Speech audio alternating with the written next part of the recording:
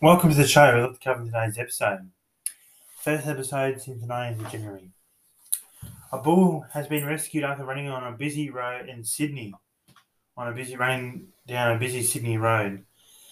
New South Wales is bracing for another potentially severe storm with two other states on alert. Victoria's mask rules are to ease as work from home advisory ends. So from 11 p.m. Friday, the mask rules will ease in most indoor settings.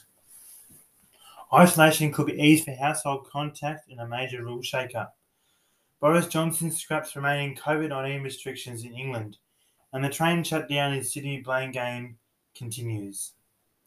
Sport. Winter Paralympics are coming up next week.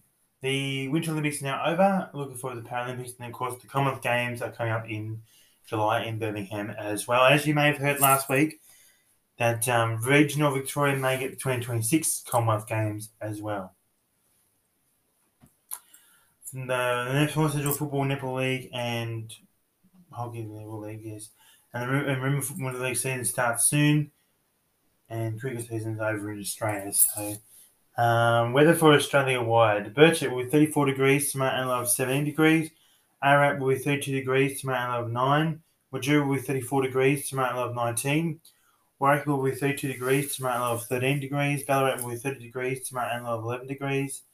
Port Fairy will be 26 degrees and a low of 12. Port C will be 30 degrees, tomorrow and a low of 14. Echuca will be 35 degrees, tomorrow and a low of 18. And quiz question, yes, a question from back on the 19th of January. Where do you in Australia would you find the big koala? You will find it in Dale Woods Bridge. Today's question is, where in Australia would you find the big lobster? A, would you find it in Adelaide? B, would you find it in Kingston? Or C, would you find it in Port Augusta? The source I used today with 9 News, Bid Meteorology and Weather Zone. And the answer we'll review tomorrow for that. And thanks for listening to my podcast and tuning in more for tomorrow.